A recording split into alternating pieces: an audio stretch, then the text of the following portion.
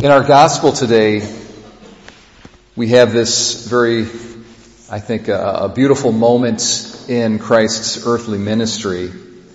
He goes to this mountain to pray, and in fact, to this day, you can travel to Galilee, and you can see where this location. The word mountain is used, but it's quite small if anybody's been to the Holy Land. Everything there is a lot smaller than your imagination would have it. So the Mountain of Beatitudes is really what's being dealt with here, and it's quite a bit smaller than you might. It's really kind of like a large hill. But in any event, the Lord went up on top of this mountain, this very large hill, and he spent all night long praying. All night long. He didn't sleep. And that's a pretty remarkable thing. And it says it was night, too, so we can imagine the darkness. And what was going on, in Christ's heart? He was preparing to call and to choose and to call these special men, these 12 men.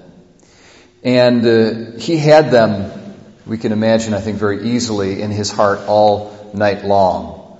And he knew the ones he was going to choose.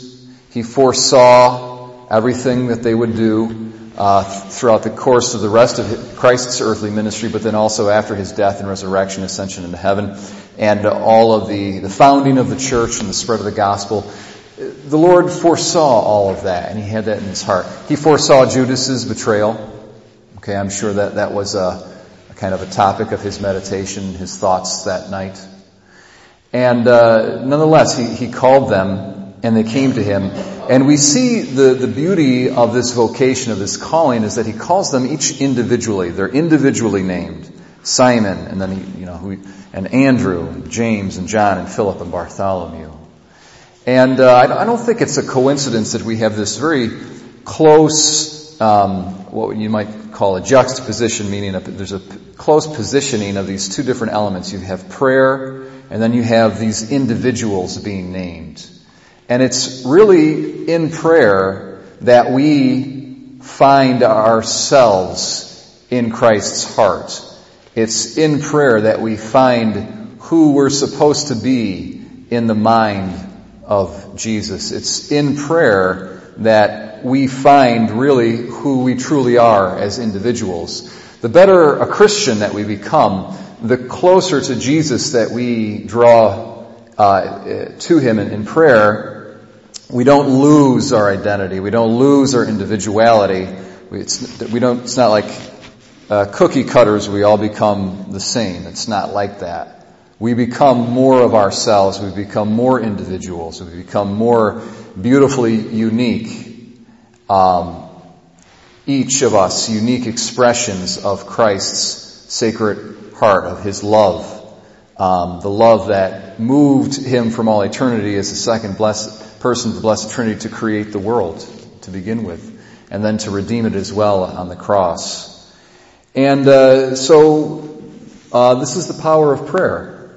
And I could go on and talk about prayer, and I'd like to in future homilies. I don't want to go too long here. There's two other things I want to speak about.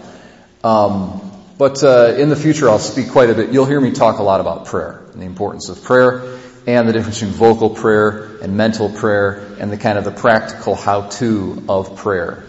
But kind of moving on, I'd like to also to address, while I got a little audience here attention, next week I'm going to try to do, if it works out, a vacation.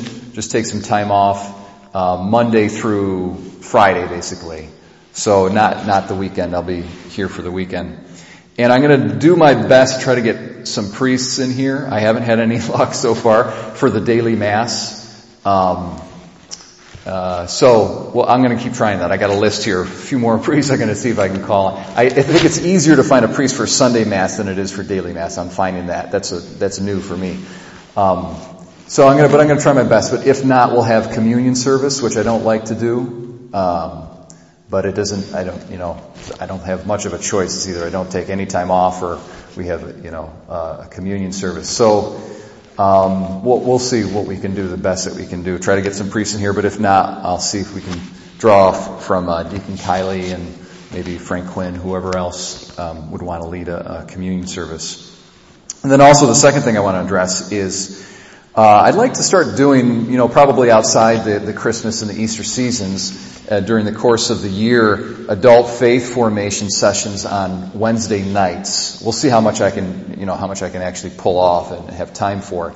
And it would probably be, various topics that would be addressed. I want to do a lot of marriage and family stuff, so maybe one topic would be commitment and marriage, and it would be sort of 3 Wednesdays, right after Rome. That would be one topic. And then I'd take a break and we'd prepare for something else, and I might address, issues that are affecting the world in as a whole, Islamic extremism, for example, or the environment, or political issues, or whatever it might have you. These would be, adult classes, essentially, and dialogue and conversation, and the topic would be very relevant to what's going on in the world today.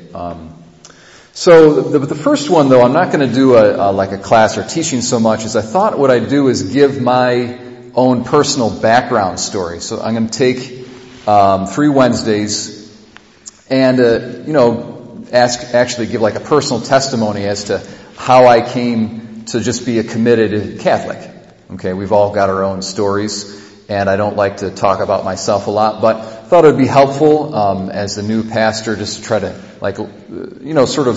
be vulnerable before my people and say, hey, look, this is who I am. Maybe you can helps you to understand a little bit more who I'm about if you know someone's background and their history and where they've come from and all that kind of stuff. So it'll also be a neat opportunity to talk about just some real fundamental aspects of Catholicism and it's kind of its rational foundations, because for me a lot of my spiritual and moral journey had a very large intellectual component to it, and a real earnest search for truth.